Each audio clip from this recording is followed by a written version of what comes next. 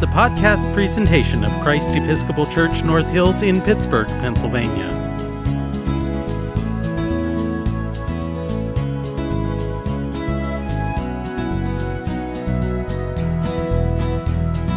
Hello, welcome to Sunday Stories.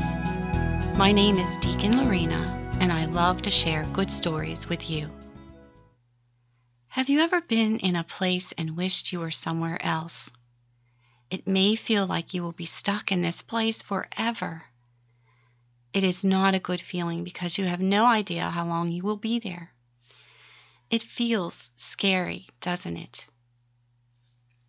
In today's Gospel from St. John, there is a man named Lazarus who is in a place where he does not want to be. His family, who loves him very much, does not want him to be there either. But he is buried in this place, and no one is happy, and everyone is sad and scared. Jesus is sad too.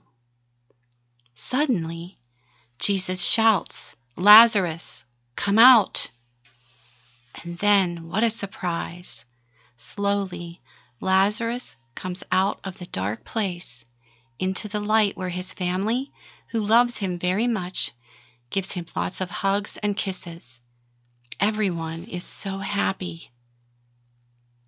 Lazarus and his family receive a gift, a surprise from Jesus that brings them out of a dark place into a new and better place. The girl in today's story also receives a gift, a surprise that brings her into a new and better place too. Ada's Violin. The Story of the Recycled Orchestra of Paraguay by Susan Hood. Ada Rios grew up in a town made of trash. Every morning at dawn, Ada heard the first garbage trucks rumble and roll down the road to Catora. Beep, beep, beep. Backing into the landfill, they tipped their loads up and crash! The trash came tumbling down. 1,500 tons each day. Ada and her friends watched as the Concheros recyclers scrambled, tearing into plastic bags with long-handled hooks, pushing aside moldy produce and grabbing anything they could recycle or sell. The going rates? 5 cents for a pound of cardboard, 10 cents for a pound of plastic. This noisy, stinking, sweltering slum was not the most nurturing neighborhood. Ada watched, eyes wide, but she didn't say much. And yet, she liked to imagine each garbage truck was a box of surprises. One never knew what might be inside. Her father had found appliances, toys, perfumes, and antique watches. One woman even discovered a small box full of gold jewelry. Little did Ada know there was a bigger surprise waiting for her in the landfill. Every day when Ada's parents went to work, Grandmother Miriam cared for Ada and her little sister, Noelia. Grandma loved to sing rock and roll songs from the 1960s. The girls grew up to the tunes of the Beatles, Simon and Garfunkel, and Creedence Clearwater Revival. Ada loved to sing too, but only when no one was listening. Ada's dad brightened the night with stories and songs of great musicians. He turned up the radio and pointed out the sounds each instrument made. Ada heard one above all others. Zing went the strings of the violin. When the girls started school, Grandma returned to work as a recycler, collecting bottles and cans in the city. Classes let out at noon. Young Ada was in charge of Noelia until her parents were done with work. At first the girls stayed close to home, playing with Grandma Miriam's doggies and making sand cakes in the dirt. Soon they joined their cousins playing hide and seek or a game of handball in the streets. In time, they ventured farther afield, walking down to the bodega to get candy. But Ada noticed the teenagers hanging out in the alleys, grumbling about life in the landfill looming ahead. What would happen to them? To her little sister?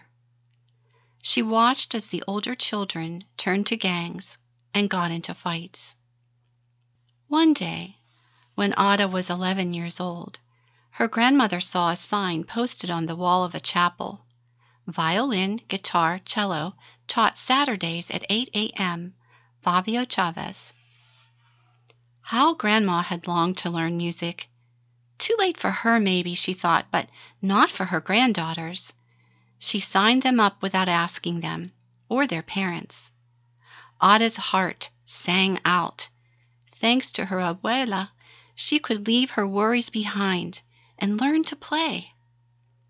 At the first class, her teacher, Fabio Chavez, had 3 guitars and 2 violins to share. Ada chose a violin right away. But 10 children had signed up. Frustrated, Ada and her friends found that there were not enough instruments to go around. And there was a bigger problem. Everyone quickly realized that the children would need to practice at home, but it wasn't safe to be seen with an expensive instrument in Catora, where a violin is worth more than a house. Watching the children play amid the broken glass and rusty metal, Senor Chavez knew he had to do something. He remembered a band called Les Luthiers that made its own instruments. That was it! He asked Nicolas Cola Gomez, a ganchero, a carpenter, for help. Senor Gomez found a discarded drum with a big hole in it. What could he use to fix it? He picked through the trash and discovered an old X-ray film. Would that work? It did. Senor Gomez kept experimenting, and others like Tito Romero helped. Inventing instruments wasn't easy, but they fiddled around, discovering which materials hit just the right notes. They transformed oil drums into cellos, water pipes into flutes, and packing crates into guitars. Soon there were enough instruments for all the children who wanted to play. Ada chose a violin made from an old paint can, an aluminum baking tray, a fork, and pieces of wooden crates. Worthless to thieves, it was invaluable to her. It was a violin of her very own. Senor Chavez set up a strict schedule for 3-hour lessons. The class had no classroom, so they played outside despite the 100-degree heat and sudden downpours. At first, Ada and the others struggled. Sharps and flats clanged and clashed. Playing an instrument is a process. It doesn't matter if one is rich or poor, ugly, fat, thin. You cannot learn to play an instrument overnight, Senor Chavez told the children. Some children decided it was too much work and gave up, but not Ada. After lessons, she would practice at home, sometimes 2 hours a day. In time, the screeches, twangs, and tweets hit all the right notes. Their class became a small island, where Chavez taught them to respect themselves and one another. Be kind, always say please and thank you. Say you're sorry. Be dedicated when you commit to something, Senor Chavez told the children. Soon the ragtag crew of children learned to tune in, to listen to one another, to band together. The Recycled Orchestra was born. From then on, there was something new in the air in Catora. Gancheros trudging home from the landfill might lift their heads to hear the sounds of Ada's violin, or the strains of Bebe's cello, or the strum of Noelia's guitar. A symphony of sound helped to lift them beyond the heat, the stench, and their aching backs. With her violin, Ada could close her eyes and imagine a different life. She could soar on the high, bright, bittersweet notes to a place far away. She could be who she was meant to be. As Ada's skill grew, so did her confidence. Once timid, she now took center stage playing solos. She helped teach the younger children, too. Her teachers and fellow students took note. When she was 12 years old, Ada was named a first violinist. Imagine, she was first at something. Shortly after, she and her 39 fellow musicians were invited to perform concert in Cadora, and later in the nearby city of Asuncion. Word of this extraordinary orchestra spread. Soon they were asked to perform in other cities, and even other countries. Ada and her friends flew on their first airplane, stayed in their first hotel, swam in the bright blue waters of Rio de Janeiro, sampled their first pastries and pineapple, and saw sights they never imagined. The world dazzled them, just as they dazzled the world. When Ada was 16, the orchestra received a very special invitation. They were asked to tour with a world-famous rock band. More than 35,000 people awaited them at their first concert stop in Bogota, Colombia.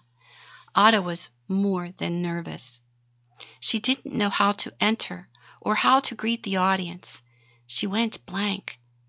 She saw a giant stage with glaring lights and heard people screaming. But she didn't have to worry. As the Recycled Orchestra took the stage, the people who had paid to see the rock band cheered for them. The enormous audience sang and swayed to the music as the orchestra played, and as their performance came to a close, a crescendo of cheers, chants, and applause resounded across the park. The astonished children bowed, grinning at one another. They had discovered the surprise waiting in the landfill. Buried in the trash was music, and buried in themselves was something to be proud of. Are you surprised by today's story? Did you think Ada will be stuck in the landfill, a scary, smelly place, forever? Ada likes to imagine there are surprises hidden in the garbage trucks, precious things that will help to make her feel less stuck. What surprise do you like to imagine hiding somewhere for you to find that might help you to feel less stuck where you are? I think what we discovered today, that the surprises we like to imagine are not necessarily the surprises we receive. That is what happened to Ada. I am so happy that buried in the trash, instead of gold, jewelry, and watches, Ada found music, because the music is what changed Ada from a girl who could only imagine a better life to a girl who now is living a better life. That is what happened to Lazarus, too. At first, we think he will be stuck in a scary, smelly place forever. But surprise! Jesus calls Lazarus out into the light, giving him a chance to live a new and better life. I hope that these stories help you to believe that you are never stuck in a place forever, and that God wants you to live a new and better life too. Gracious God, thank you for loving us. Thank you for the surprise gift of your Son, Jesus, who calls to us out of the dark places where we don't want to be, into the light, into new and better lives that we can never imagine for ourselves. In Jesus' name, we pray. Amen. The podcast presentation of Christ Episcopal Church North Hills in Pittsburgh, Pennsylvania.